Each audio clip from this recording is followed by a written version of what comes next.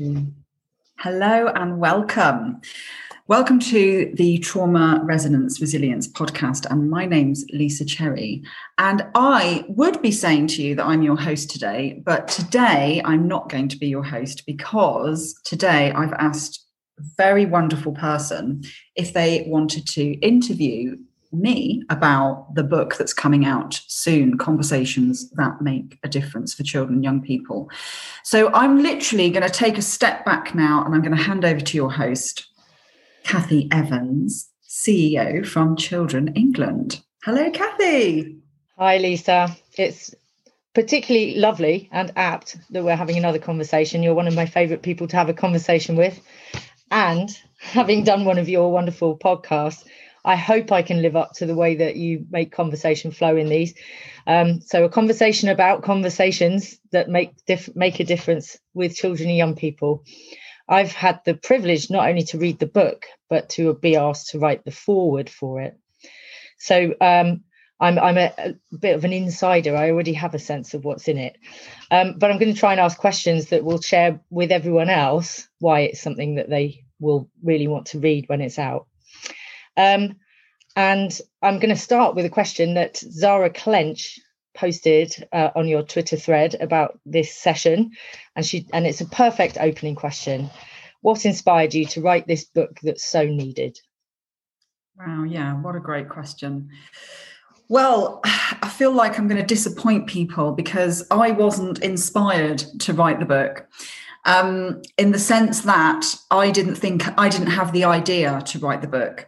But as you know, part of the podcast is around conversations that make a difference and having conversations with people across sectors, across disciplines, whether working with adult services or children's services. I'm really interested in a much more holistic approach to working with people in distress. And so what happened? What happened was lockdown happened in March. And for all of us, in very different ways and with varying degrees, things changed. And in April, so about 3 weeks into lockdown, I got a message, an email from Routledge saying to me, absolutely love the podcast, got a really great idea, what do you think?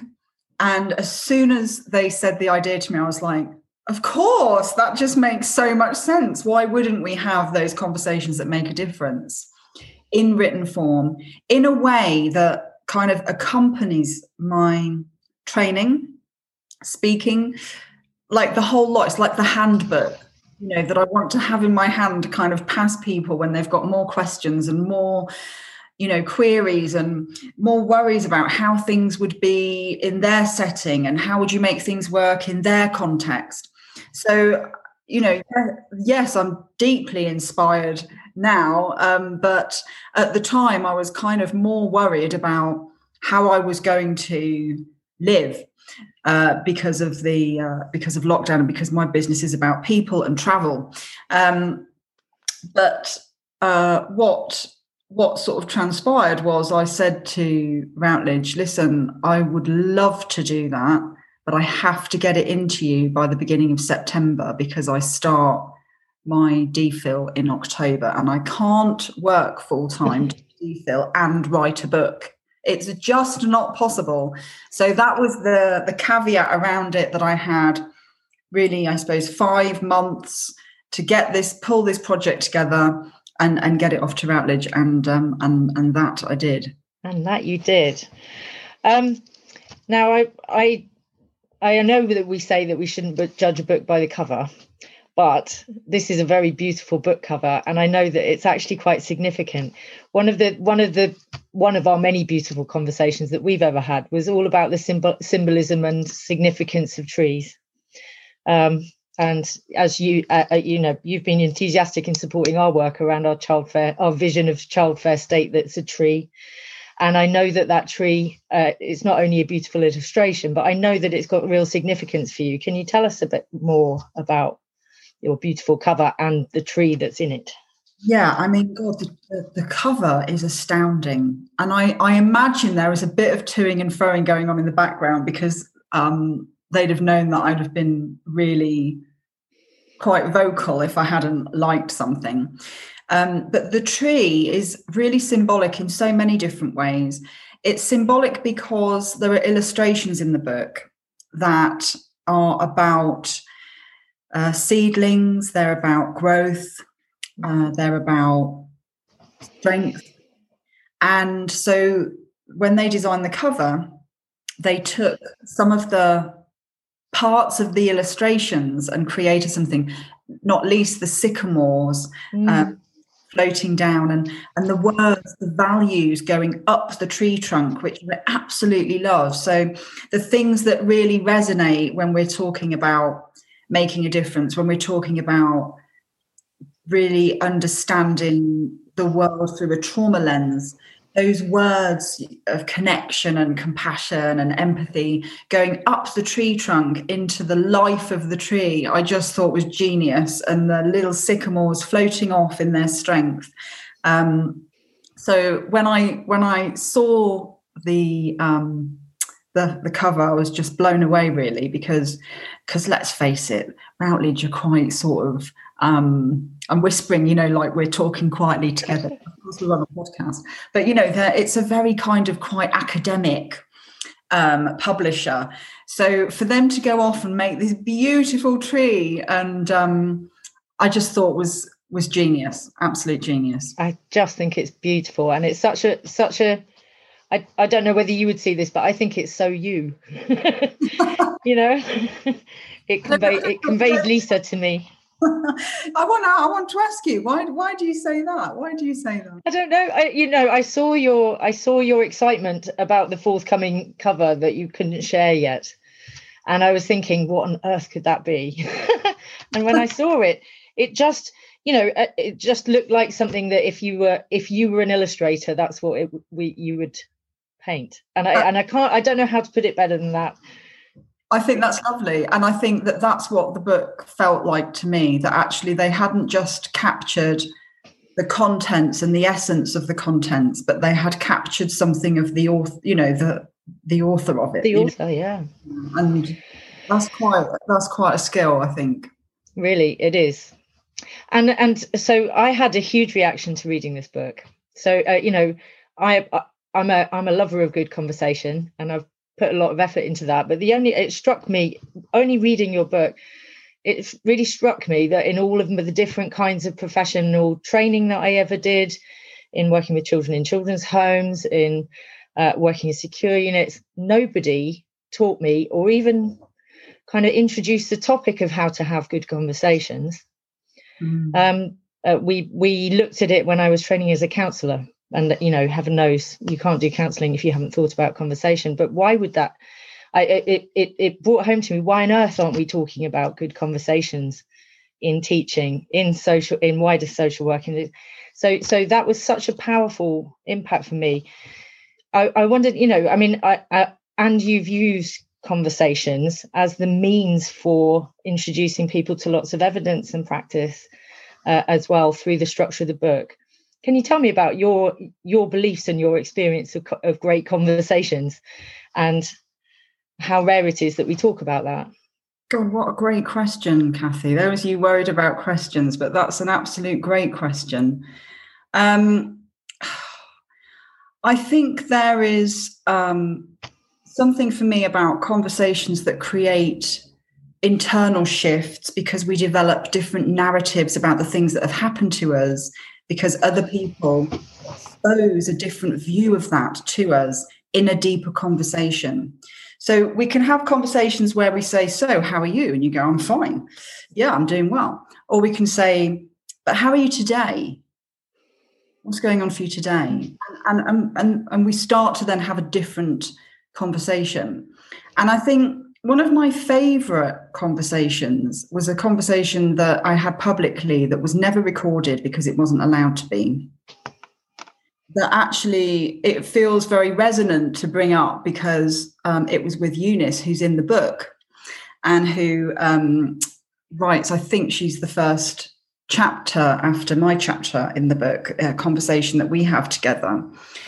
And it was a conversation that we had at Althorpe house for a charity event, which was obviously very grand, and ended up, we were all at the dinner table with Charles Spencer and Lady Spencer and lots of other people. And it was all a bit surreal, if I'm honest. But the purpose of being there was to have a conversation with Eunice on a kind of platform with an audience of predominantly social workers.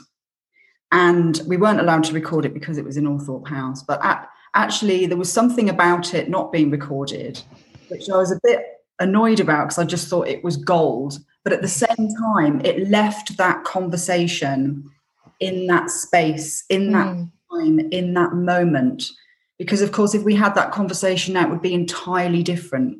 But we were looking at the relationship between Eunice as the social worker and me when she knew me as a child.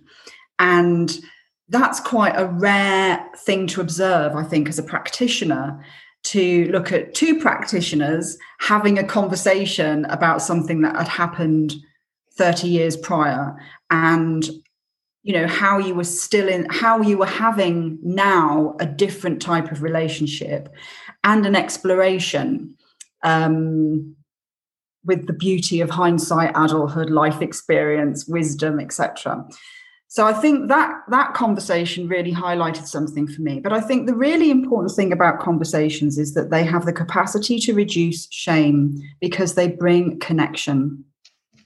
And they bring connection, again, thinking about particularly the care experience prior to social media and a lot of the connections that we've seen now in the last 10 years. I mean, that's a very new thing. Prior to that, you might never meet somebody who had those experiences. And so conversations then become something else, because they become about saying, this is who I am. You receiving that with empathy and love and saying, this is who I am. And us both being able to say, wow, we share something. I'm not alone. I'm not alone, and I'm not a strange person, and I'm not abandoned, or I'm not ashamed, or all those other kind of things that I think conversation can aid moving away from, and changing that narrative to one of connection and humanness and love. Yeah. The other thing that I was struck by as I was reading it was the thought of how many exchanges of words take place in professional practice that aren't really conversation, or aren't thought about as conversation. So, you were just saying, I mean, that's such I'm still sitting and thinking about the reducing shame through connection. But how many, particularly for children who have been traumatized and maybe going through these systems that have all sorts of conversations, as in I ask you questions and you need to give me answers, but that aren't being thought about as conversations. How could reading your book inform some of those conversations that aren't being done in a way that can make a difference for children, young people? Well, I think the real gift of the book actually is that it's full of practice. Yeah. Absolutely full of examples of different environments, different settings where you can practice relational approaches. And of course, when we're thinking about relational approaches, a conversation is ultimately relational, because it's something that we're having together. But I guess your question is also about the quality of that conversation. Yeah. And how we ensure that we really utilize those moments and really make use of those opportunities. And I think it's very difficult to talk about relational practices without talking about reflection.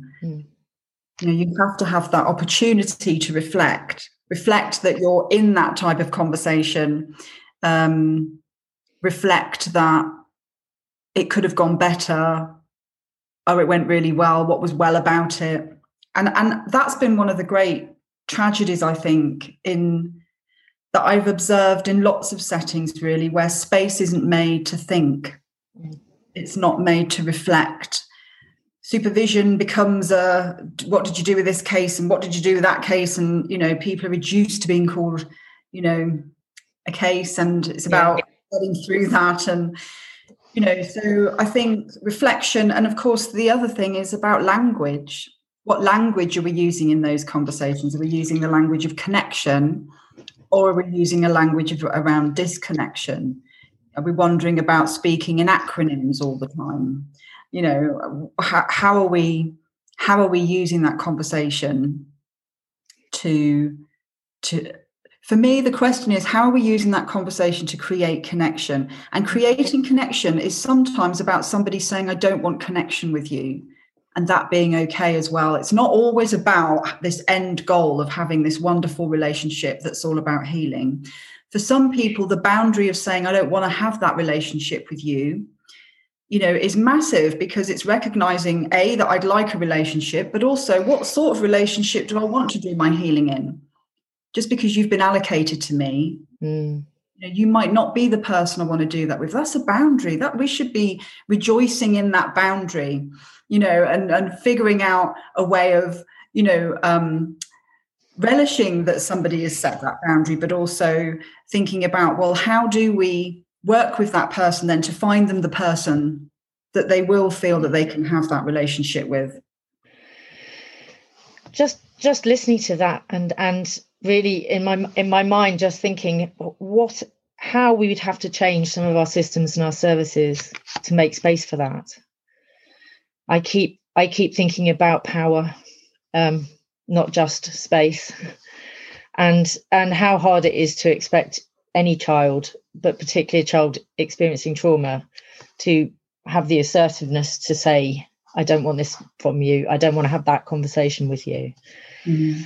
And of course, a good conversation is equalizing and connecting.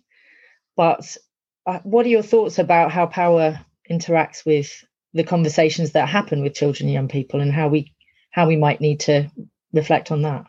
Oh God, absolutely. And I think system change is a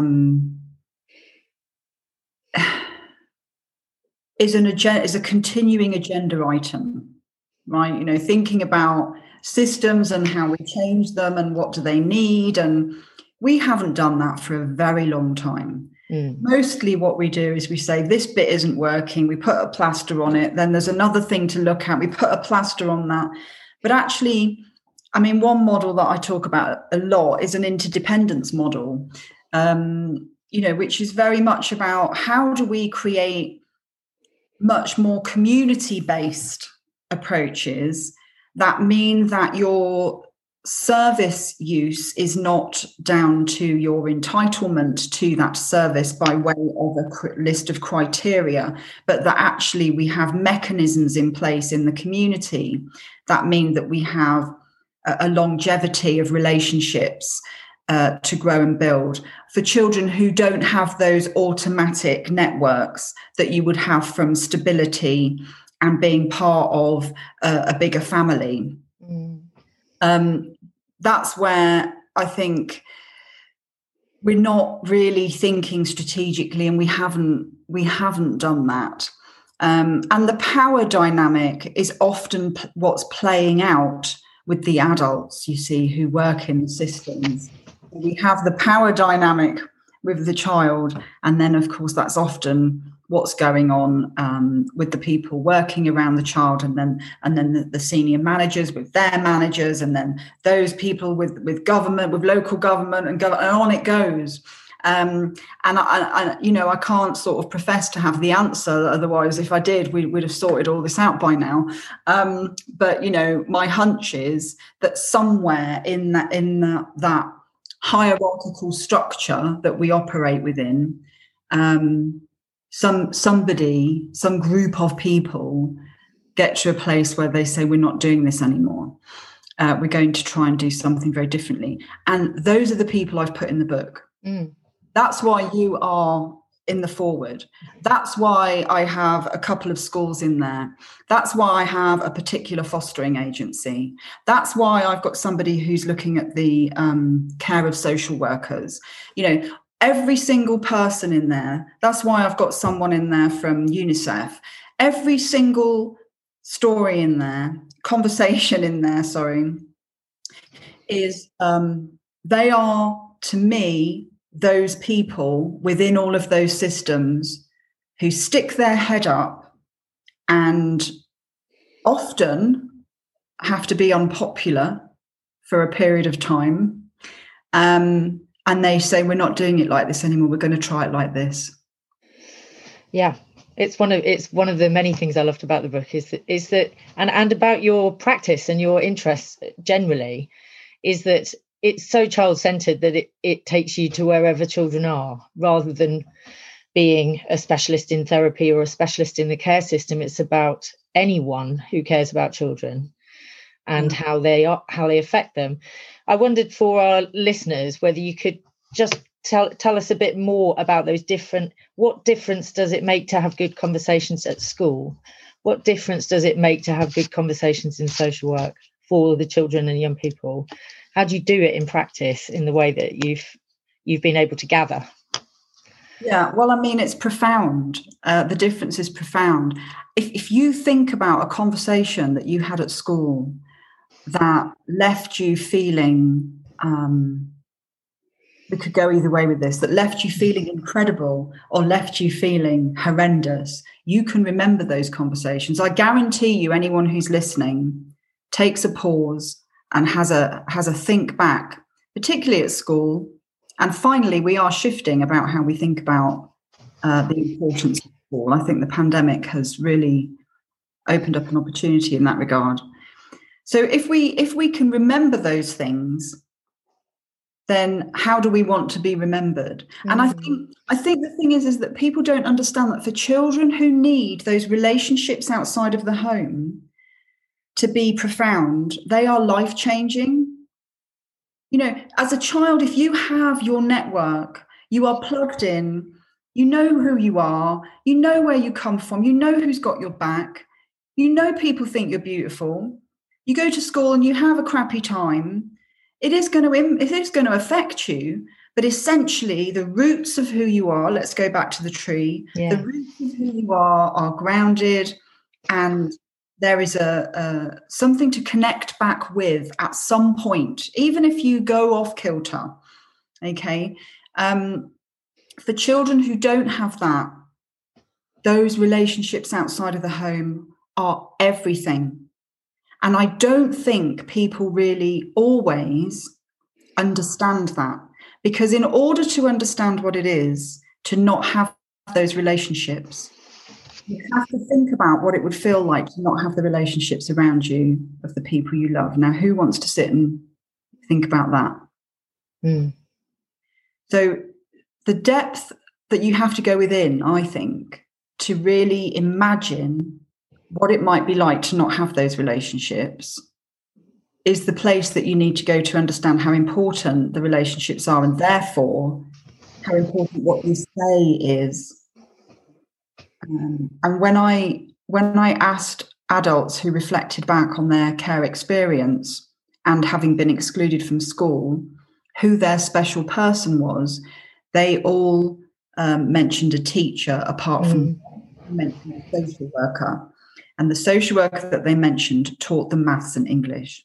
So for me, there is something really profound about that relationship within school.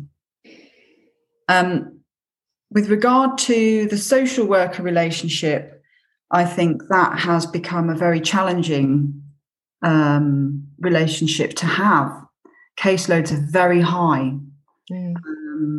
I saw a piece today that they're really at breaking point because, of course, families that have been struggling in the pandemic are really, really struggling.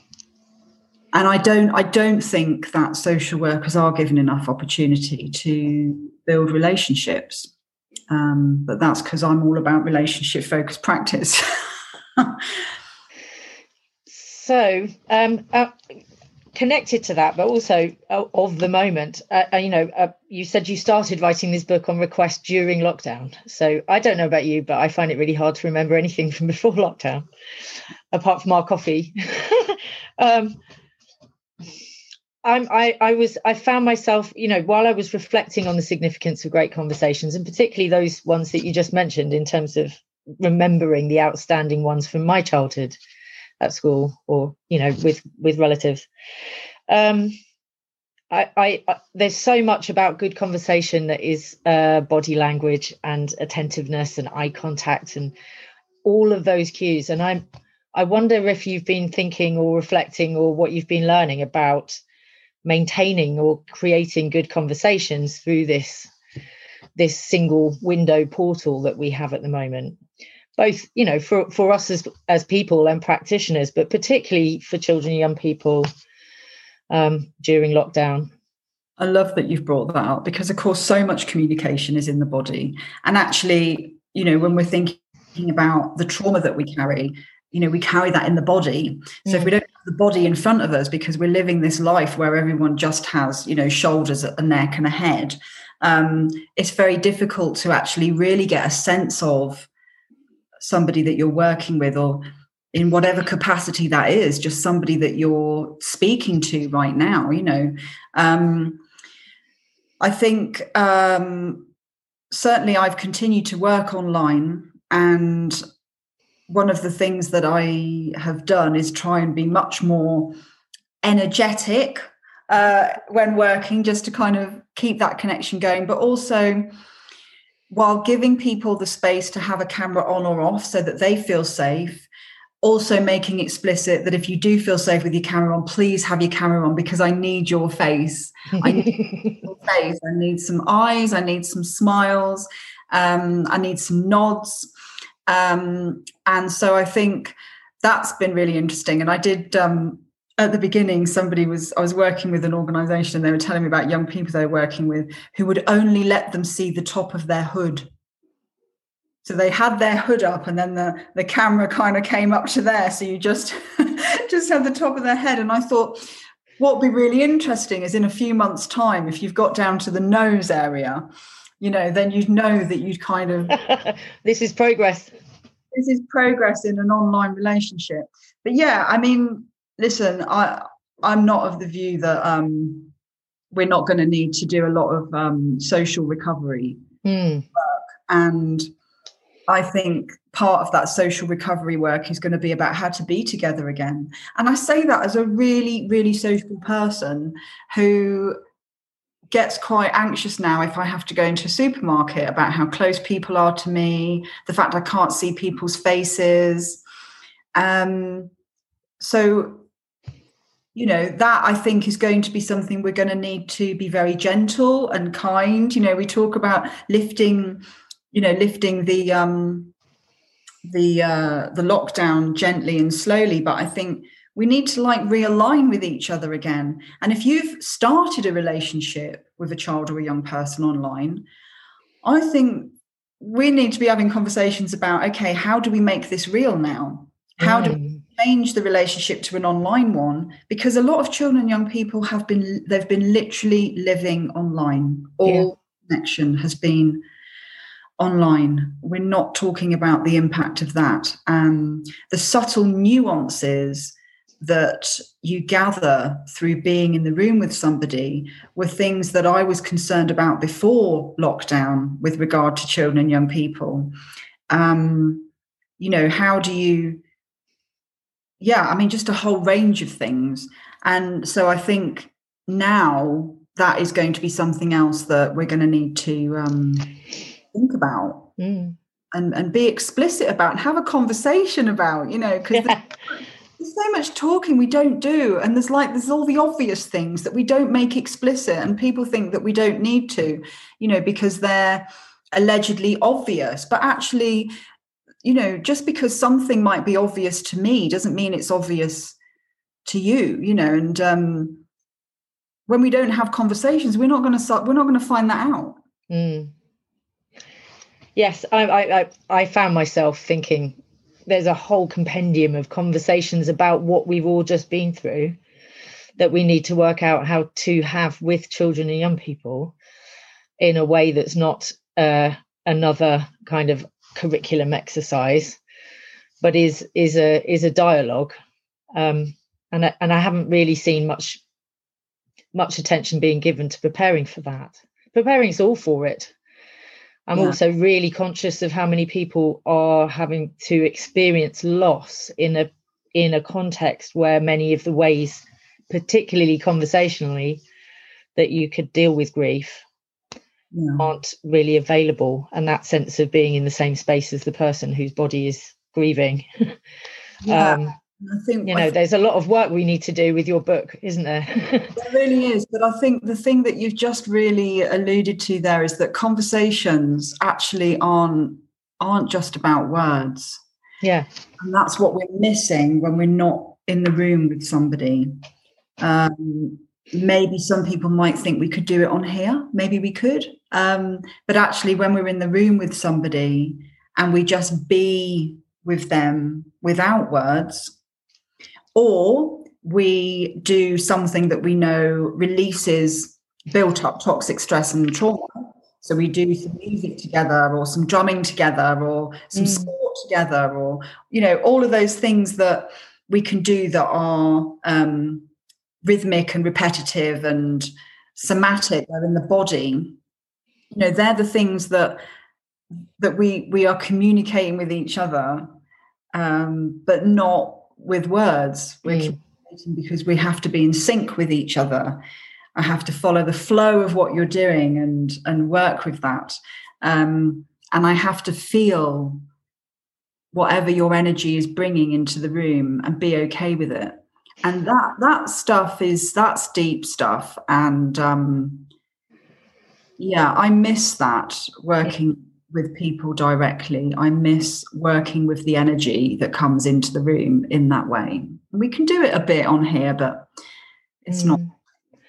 One of the things I've really noticed is different about how you can have good conversations through this portal is how different it is to allow space for silence.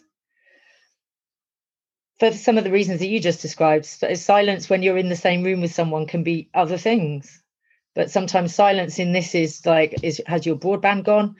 Can you still hear me? Have I accidentally muted?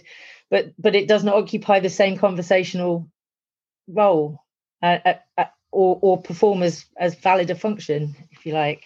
I don't know whether you thought. Yeah, that's very insightful. Yeah.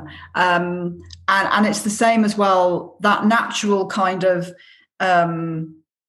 conversational flow becomes what just happened then, where I talked over you and you over me, and it's very stilted and has different connotations. Does it mean that I'm speaking over you? Is this a good time to come in? Have you finished? Are you on mute?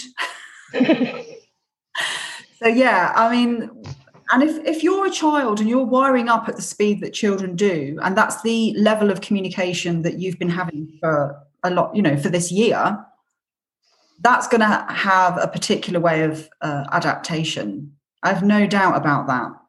And we don't know really what that's going to look like. And so relational approaches become even more important as we come out of the other side of this, which I'm really hopeful that by the end of this year, we will be living something close to a life that we understand.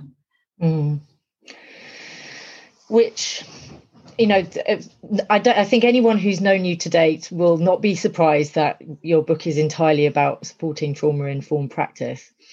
It's a huge issue still across the children's sector, isn't it? And there are lots of debates about whether or not we've gone the wrong direction in terms of ACEs, but there does seem to be wholehearted support for understanding how trauma impacts on any person's ability to relate, to create relationships, but also to inhabit systems that are not trauma informed. Can you tell me about what, this is going to clearly, this book is clearly going to land in that space. What do you think it will do? Who do you hope will read it? what do you think it will do in that agenda?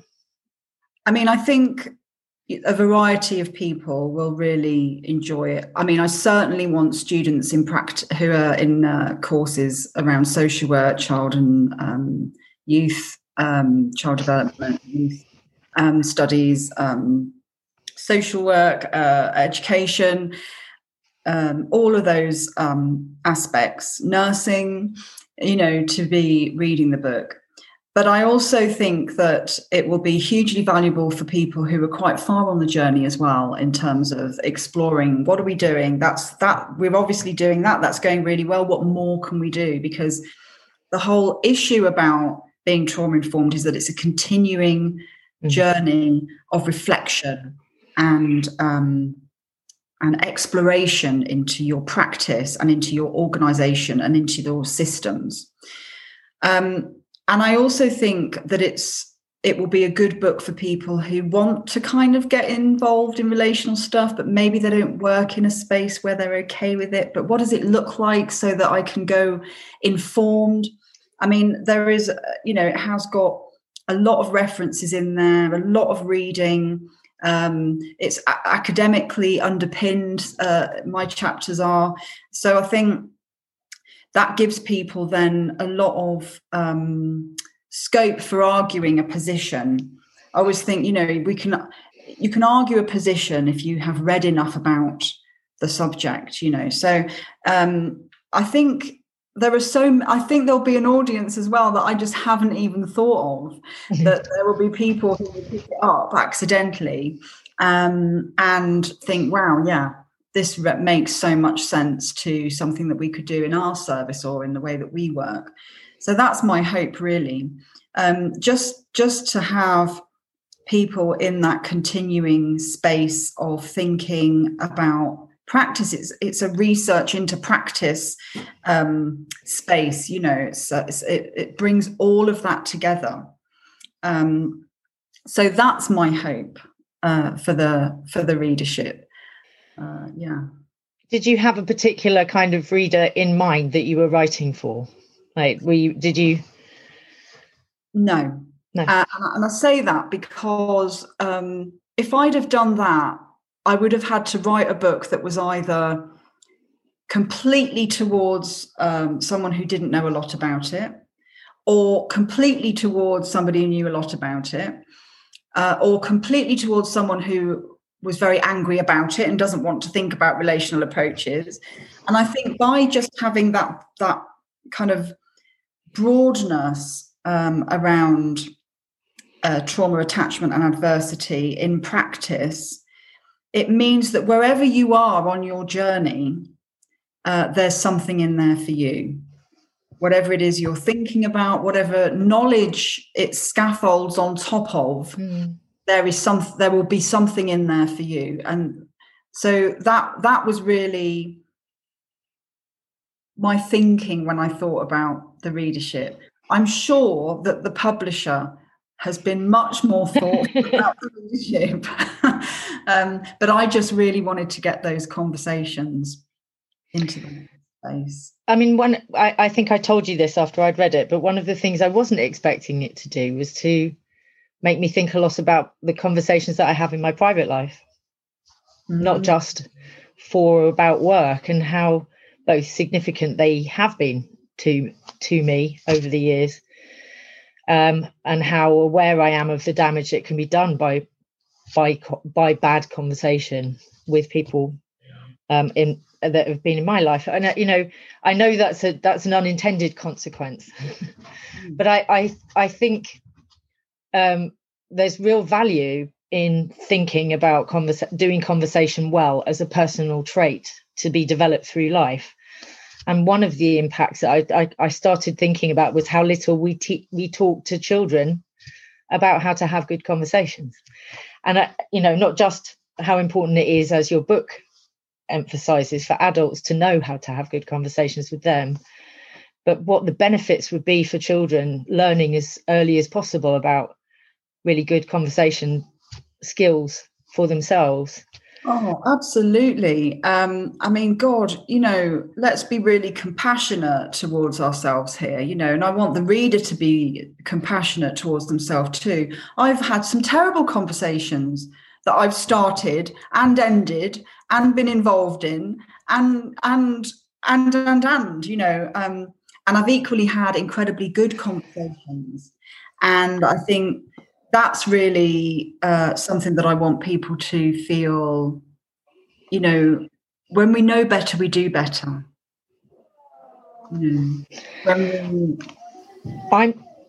I've just had a district nurse arrive for my dad. Sorry. Listen, Kathy, it has been fantastic talking to you, and I am. And actually, for the listener, I know that you're at your dad's and you're looking after him, and you took the time out to speak to me today, and I really appreciate that. Well, I do have a couple more questions, but I just would need to go and attend to the man who taught me about conversation, and did a really good job of it from early on. But yeah, it's been wonderful, Lisa. Have a part 2 another time. Let's do that. All right. Listen, Kathy, thank you so much. And I'm excited about everyone getting to read your book.